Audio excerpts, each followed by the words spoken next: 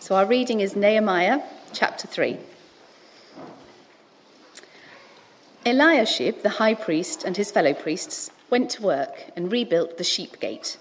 They dedicated it and set its doors in place, building as far as the Tower of the 100, which they dedicated, and as far as the Tower of Hananel. The men of Jericho built the adjoining section, and Zaccur, son of Imri, built next to them. The fish gate was rebuilt by the sons of Hassenaah. They laid its beams and put its doors and bolts and bars in place. Merimoth, son of Uriah, the son of Hakkoz, repaired the next section. Next to him, Meshullam, son of Berechiah, the son of Meshezabel, made repairs. And next to him, Zadok, son of Baana, also made repairs. The next section was repaired by the men of Tekoa, but their nobles would not put their shoulders to the work under their supervisors. The Jeshanah gate was repaired by Joiada, son of Paseah, and Meshullam, son of Besodeiah. They laid its beams and put its doors with their bolts and bars in place. Next to them, repairs were made by men from Gibeon and Mizpah, Melatiah of Gibeon and Jadon of Merinoth, places under the authority of the governor of Trans-Euphrates. Uzziel, son of Harhaiah, one of the goldsmiths, repaired the next section, and Hananiah, one of the perfume makers, made repairs next to that. They restored Jerusalem as far as the broad wall. Rephaiah, son of Hur, ruler of a half-district of Jerusalem, repaired the next section. Adjoining this, Jediah, son of Harumaph, made repairs opposite his house, and Hattush, son of Hashabneiah, made repairs next to him. Malchijah, son of Harim, and Hashub, son of Pahath Moab, repaired another section and the Tower of the Ovens. Shallum, son of Halohesh, ruler of a half-district of Jerusalem, repaired the next section with the help of his daughters. The Valley Gate was repaired by Hanun and the residents of Zanoah. They rebuilt it and put its doors with their bolts and bars in place. They also repaired 1,000 cubits of the wall as far as the Dung Gate. The Dung Gate was repaired by Malchijah, son of Rechab, ruler of the district of Beth Hakerem. He rebuilt it and put its doors with their bolts and bars in place. The Fountain Gate was repaired by Shallum, son of Kol-Hoseh, ruler of the district of Mizpah. He rebuilt it, roofing it over and putting its doors and bolts and bars in place. He also repaired the wall of the pool of Siloam by the king's garden, as far as the steps going down from the city of David. Beyond him, Nehemiah, son of Azbuk, ruler of a half-district of Beth-zur, made repairs up to a point opposite the tombs of David, as far as the artificial pool and the house of the heroes. Next to him, the repairs were made by the Levites under Rehum, son of Bani. Beside him, Hashabiah, ruler of half the district of Keilah, carried out repairs for his district. Next to him, the repairs were made by their fellow Levites under Binwi, son of Henadad, ruler of the other half-district of Keilah. Next to him, Ezer, son of Jeshua, ruler of Mizpah, repaired another section, from a point facing the ascent to the armory as far as the angle of the wall. Next to him, Baruch, son of Zabbai, zealously repaired another section, from the angle to the entrance of the house of Eliashib the high priest. Next to him, Merimoth, son of Uriah, the son of Hakkoz, repaired another section, from the entrance of Eliashib's house to the end of it. The repairs next to him were made by the priests from the surrounding region. Beyond them, Benjamin and Hassub made repairs in front of their house, and next to them, Azariah, son of Maaseiah, the son of Ananiah, made repairs beside his house. Next to him, Binui, son of Henadad, repaired another section, from Azariah's house to the angle and the corner. And Palal, son of Uzai, worked opposite the angle and the tower, projecting from the upper palace near the court of the guard. Next to him, Pedaiah, son of Perosh, and the temple servants living on the hill of Ophel made repairs up to a point opposite the water gate, toward the east and the projecting tower. Next to them, the men of Tekoa repaired another section, from the great projecting tower to the wall of Ophel. Above the horse gate, the priests made repairs, each in front of his own house. Next to them, Zadok, son of Immer, made repairs opposite his house. Next to him, Shemaiah, son of Shechaniah, the guard at the east gate, made repairs. Next to him, Hananiah, son of Shelemiah, and Hanun, the sixth son of Zalaph, repaired another section. Next to them, Meshullam, son of Berechiah, made repairs opposite his living quarters. Next to him, Malchijah, one of the goldsmiths, made repairs as far as the house of the temple servants and the merchants, opposite the inspection gate, and as far as the room above the corner. And between the room above the corner and the sheep gate, the goldsmiths and merchants made repairs. Let's pray as we start. Lord God, all Scripture is breathed out by you and is useful for teaching, rebuking, correcting, and training in righteousness. As I speak this morning, would you teach and rebuke and correct and train us through your word, so that we would be thoroughly equipped for every good work. Amen. Well, if the book of Nehemiah was a film, then the passage we just had read for us would be the end credits, except in the middle of the book rather than at the end. Nehemiah tells the story of how, in the face of much opposition, the defensive wall surrounding Jerusalem was rebuilt in the year 445 BC, about 140 years after the Babylonians had destroyed it. And it's in this chapter we just get basically a list of the people who worked on various different sections of the wall and the various gates. So here we have, there we go, a picture of what the finished wall might have looked like. And probably can't read the various headings here, but we have where the locations of these various gates are. So in verse 1 of Nehemiah 3, we see the sheep gate. That's up in the top right-hand corner, around where the temple would be. And as we go through the passage, we just move anti-clockwise around the wall until, if you look at the final verse of the chapter, verse 32, we're back at the sheep gate again. So you just move around. And you can imagine, if this was a film, the credits rolling, we have each gate, each little bit of wall, and the people who worked on each section. Now, I don't know about you, but most of the time when I watch a film, I'll turn it off when the credits start. Or if it's a Marvel film and I know there's an end credit scene, I'll fast forward to get to that bit. But generally, I'm not interested in the credits. I'm interested in the action. I think there's only been one time I can think of that wasn't the case. A few years ago, Saoirse and I were invited to go to the cast and crew screening of a major blockbuster, where the cast and crew would invite all their family and friends to go and see the film before it came out in cinemas. And when the credits started rolling for that film, not a single person left their seats. Instead, everyone leaned in, anxiously reading every single name that came up, excited to see their names and the names of their friends and family as they rolled up the screen. And often cheers would go up and there'd be huge applause as everyone looked round, encouraging each other. So today, instead of skipping over these credits, we're going to lean in like in that cinema. We may not currently know these people, but they are God's people, just as we are if we're trusting in Jesus. They're part of God's kingdom, part of this great cloud of witnesses whose faithful service we can learn from today as we seek to live for Jesus. They were servants of God, working for him to help build his kingdom, God's building company. And we too, if we're trusting Jesus, are part of that same building company. Now, for the people in this passage, building God's kingdom meant literally laying stones one on top of the other. That was before Jesus had come, when God's kingdom was a physical place in the land of Judah.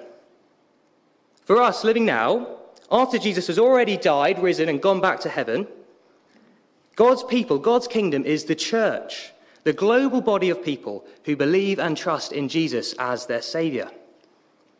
And the Apostle Peter describes the church, describes Christians as living stones who are being built into a spiritual house on the foundation of Jesus, the cornerstone. And so our building project is the most important building project of all time. One day, Jesus will return, and in his judgment, everything other than the church, this spiritual building, everything not built on the foundation of Jesus, will be demolished. So like the people in this passage, we need to get to work to build God's kingdom. Whoever we are and whatever it is we do, we need to serve and encourage and teach and love and bring others in and worship. So this morning, rather than focusing on the action of Nehemiah's story, we're going to lean into this credit sequence to see what these ancient builders of God's kingdom can teach us present-day builders of God's kingdom. And we're going to think about 3 ways we can go about our building project from this passage. So number 1, give God the glory. Now, I don't know how many of you have seen the TV show The Choir. Oh, there we go. But in it, the choir master, Gareth Malone, that's him, gathers up a bunch of people who have never sung before and tirelessly works to make them into a performing choir. And by the last episode of each series, you hear these previously tone-deaf people who could never have imagined being in a choir, singing beautifully in harmony together. It's a beautiful thing to watch. But however amazing the choir sounds, all the credit goes to Gareth Malone, doesn't it? He's the hero of the show. Without him, these people would never in a million years be able to do what they had done. He gets the glory. And the singers give it to him. They know it's all down to him. And they're always incredibly grateful to him. And in the final episode of each series, they're often in tears as they thank him for what he's been able to do through them. And we see something similar going on here in this passage. The situation these builders face is dire. The wall of Jerusalem is in ruins. The gates are piles of ash. And if you were to look around at those doing the building, you wouldn't hold out much hope that the wall was going to get built. As we read through the passage, you see all these sorts of people who don't make natural builders. In verse 1, we have the high priest and his fellow priests. Verse 8, Uzziel, a goldsmith, and Hananiah, a perfume maker. In verse 12, we've got this guy called Shallum repairing the next section of the wall with the help of his daughters. Various other groups and individuals. In verse 17, some Levites. 22, we've got more priests. Verse 26, some temple servants. Verse 28, 31 and 32, we've got more merchants and some more goldsmiths as well. And then 32 as well, goldsmiths and merchants once more. This is not a crack team of experienced professional builders. Some of them are probably skilled, educated people, but not up to the task of clearing rubble and laying stones around, hauling stones around, laying them on top of each other. From the outside, this group of builders would have looked laughable. And we'll see next Sunday, Nehemiah's enemies did laugh at them. They'll say in chapter 4, "What are those feeble Jews doing?" But these people knew that if they were to be successful, it wasn't going to be down to them, or their abilities or strength or intelligence, but down to their God. Look back to the final verse of chapter 2 of Nehemiah 2, verse 20. What does Nehemiah say on behalf of the people? Our strength will give us success? Our superior organizational skills will give us success? No, the God of heaven will give us success. These builders knew that, as Psalm 127 says, unless the Lord builds the house, the builders labor in vain. Unless God makes it happen, it's not going to happen. And if God does want it to happen, then however weak and feeble his people might look to the outside world, you can be sure that it is going to happen. So as they start the building work in chapter 3, verse 1, we learn that the priests, the religious leaders, dedicated the first gate and the bit of the wall to be built, symbolically dedicating the whole building task as they start off.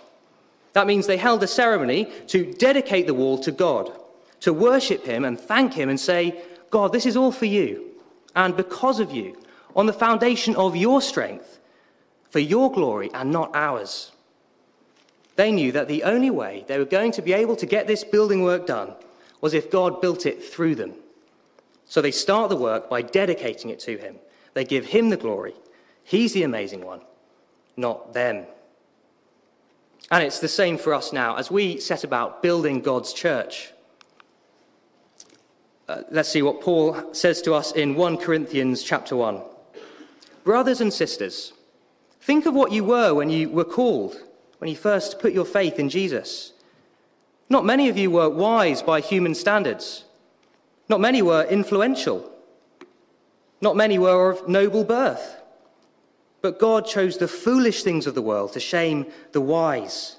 He chose the weak things of the world to shame the strong. God chose the lowly things of this world and the despised things and the things that are not to nullify the things that are, so that no one may boast before him. It is because of him, because of God, that you are in Christ Jesus, who has become for us wisdom from God. That is our righteousness, holiness, and redemption.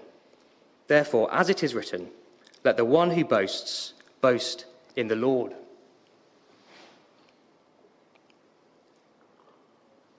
So, as we work together to build God's kingdom today, just like Nehemiah and the builders of his wall, we must remember that it is God who's making it happen, not us. We shouldn't look at ourselves and boast, thinking, God's lucky to have us on his building team. We're competent builders. And on the other side of things, we don't need to look at ourselves and think, why would God possibly want me? How could he possibly use me? I'm weak and feeble. No, the only reason any of us are able to do anything good is because God has decided to work through us. The only reason any of us are on his team in the first place is because Jesus died to pay the debt that we weren't able to. We wouldn't even turn to him and ask for his forgiveness had he not pulled us out of darkness and opened our eyes. So as a church and as individuals, whatever task we're setting about to do to build God's kingdom, whether that's volunteering with a particular church group or talking to our friends or family about Jesus or giving our time and money to serve the church, dedicate it all to the Lord. And if we see success in whatever it is we set out to do, let's not sit back and feel smug at how brilliant we are. But like Gareth Malone's choirs, rejoicing and praising their choir master for what he accomplished through them, giving him all the glory. Let's give God the glory, dedicating all we do to him, like these builders in our passage, knowing it's only through him that feeble, sinful people like us can build his kingdom at all. So give God the glory. Number 2, serve sacrificially. Well, can you picture the scene as the building work was about to start? The walls of Jerusalem in utter ruins, the rubble piled high, and you, a well-to-do perfume maker, are standing there in your nice clean clothes amongst some other respectable middle-class people. There's some goldsmiths over there, some merchants over here, even some members of the aristocracy. And you've been summoned by this guy called Nehemiah who works for the government, and you're all a bit confused as to what he wants with you. And then Nehemiah says, I need your help to build the wall. How do you think you would have reacted? I imagine at the time there would have been a lot of people keeping their heads down, trying not to catch Nehemiah's eye. Maybe others would be looking around at the more hardy folk, the farmers and the labourers, waiting for them to volunteer. Surely you can't mean me. I'm a respectable perfume maker. Or I'm a member of the nobility. I can't surely stoop to that level.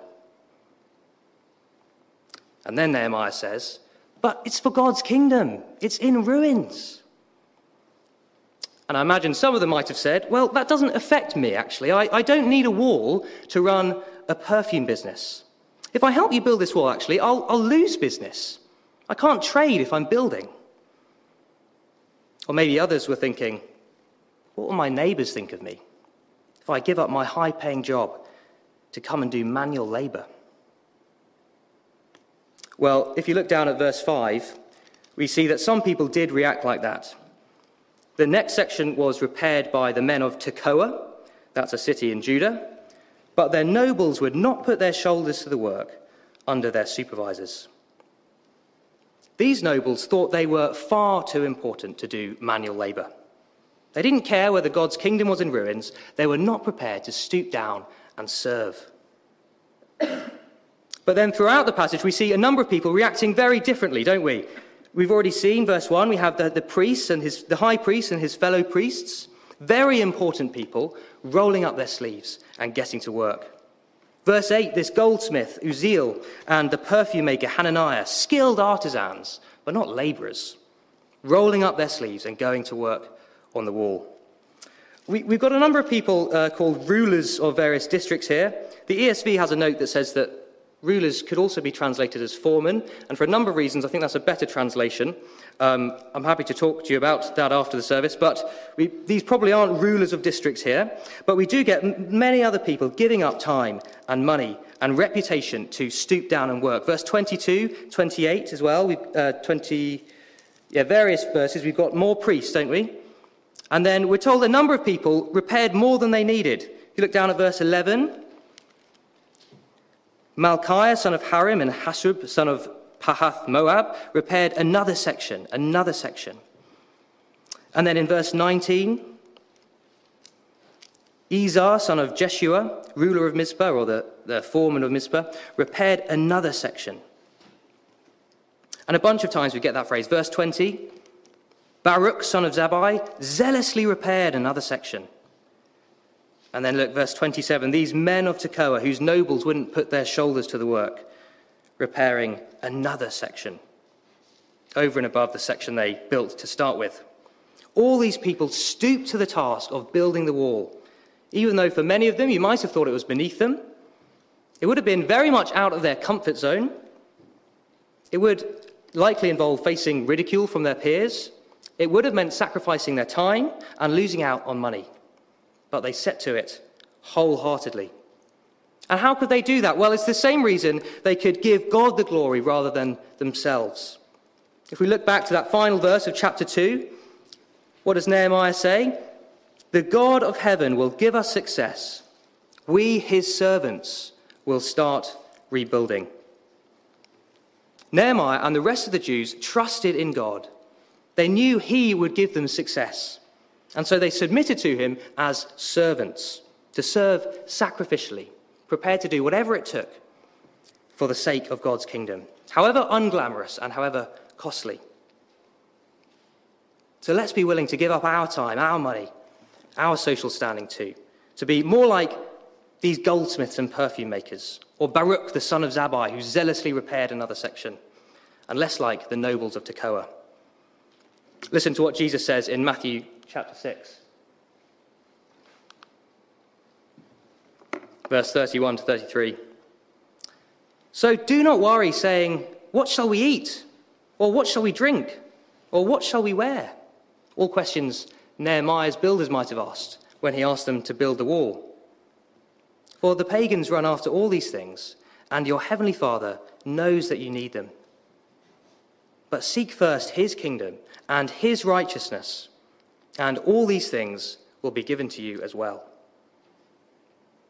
If God's in control of all things and will one day bring us to live with him forever, then we don't need to worry about material things that we can't take with us.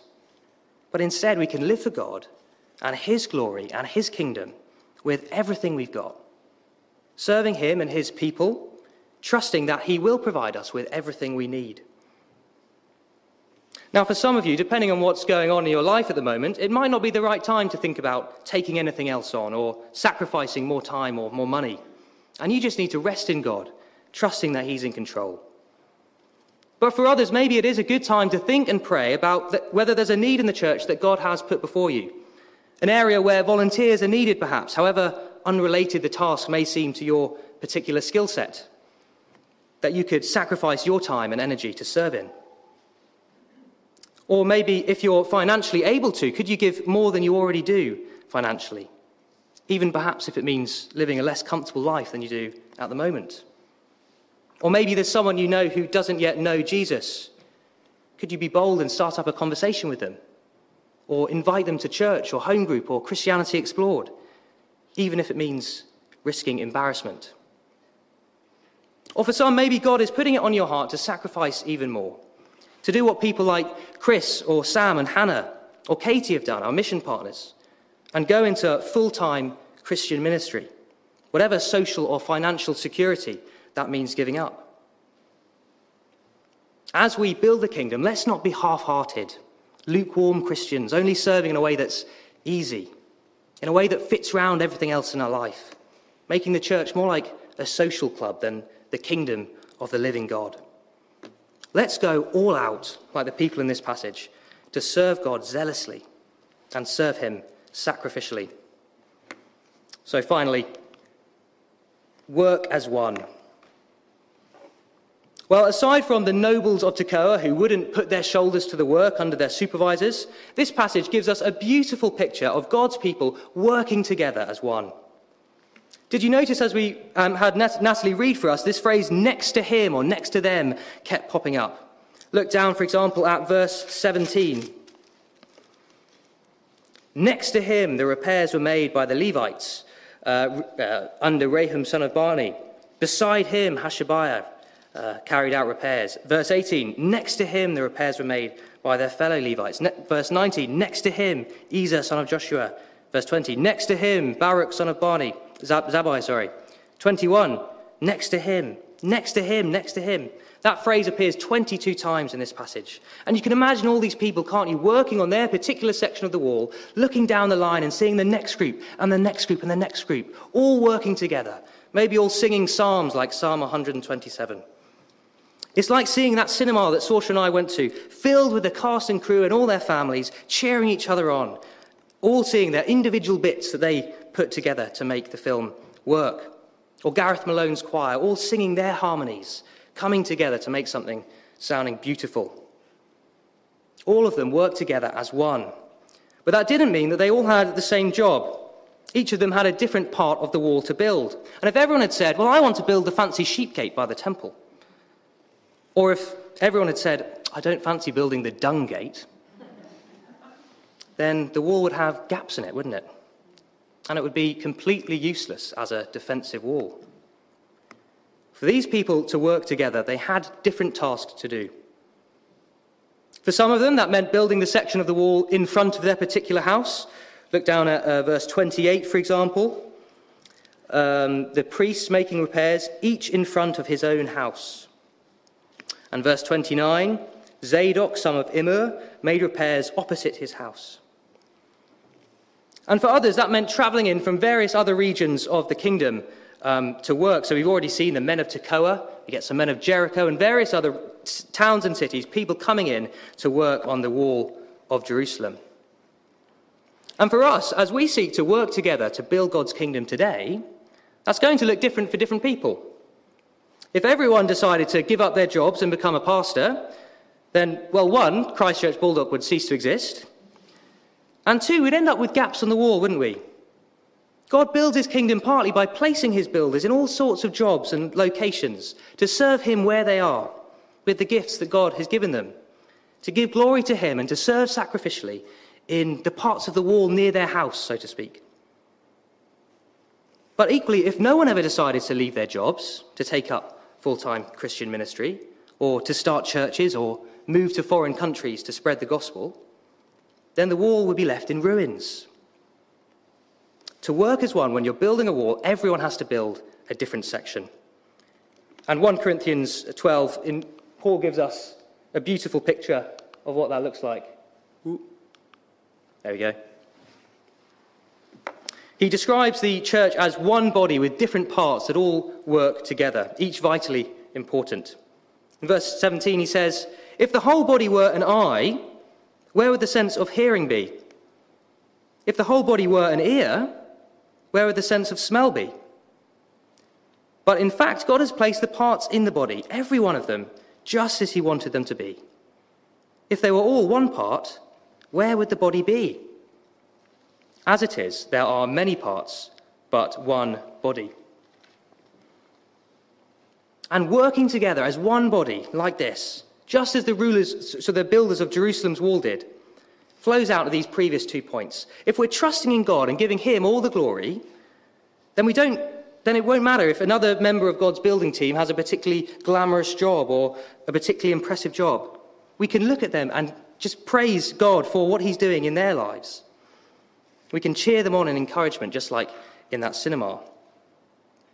And if we're serving sacrificially, not caring about our own interests, but being prepared to do whatever's needed for the sake of God's kingdom, then we'll be prepared to do whatever work God has put in front of us, whatever section of the wall is right there, or to seek out sections of the wall that haven't yet been built. Well, one day, Jesus will return, and his kingdom will come in all its fullness. and his people will live with him forever. But until that day comes, as we wait for Jesus' return, building his kingdom together, let's build like these ancient builders of Jerusalem's wall. Let's give God the glory in all we do, knowing that unless he builds the house, we labour in vain. Let's serve sacrificially, trusting God to provide for us and doing whatever it is we can for his kingdom. And let's work together as one, wherever God has placed us or wherever we feel him calling us. I'm going to pray now, and then we're going to sing together a beautiful song that encourages us to boast only in Jesus and his death, and to live a life of service to him and to his glory. Lord God, unless you build the house, the builders labour in vain. Without you calling us out of darkness, we would not be your people. We would not be part of your kingdom. And unless we work with the strength you provide on the foundation of Jesus' death on the cross, the cornerstone, anything we build is worthless. Would you build us, Lord, as living stones into a spiritual house, that we would declare your praises, serving together as one body, giving you all the glory. In the name of Jesus Christ, amen.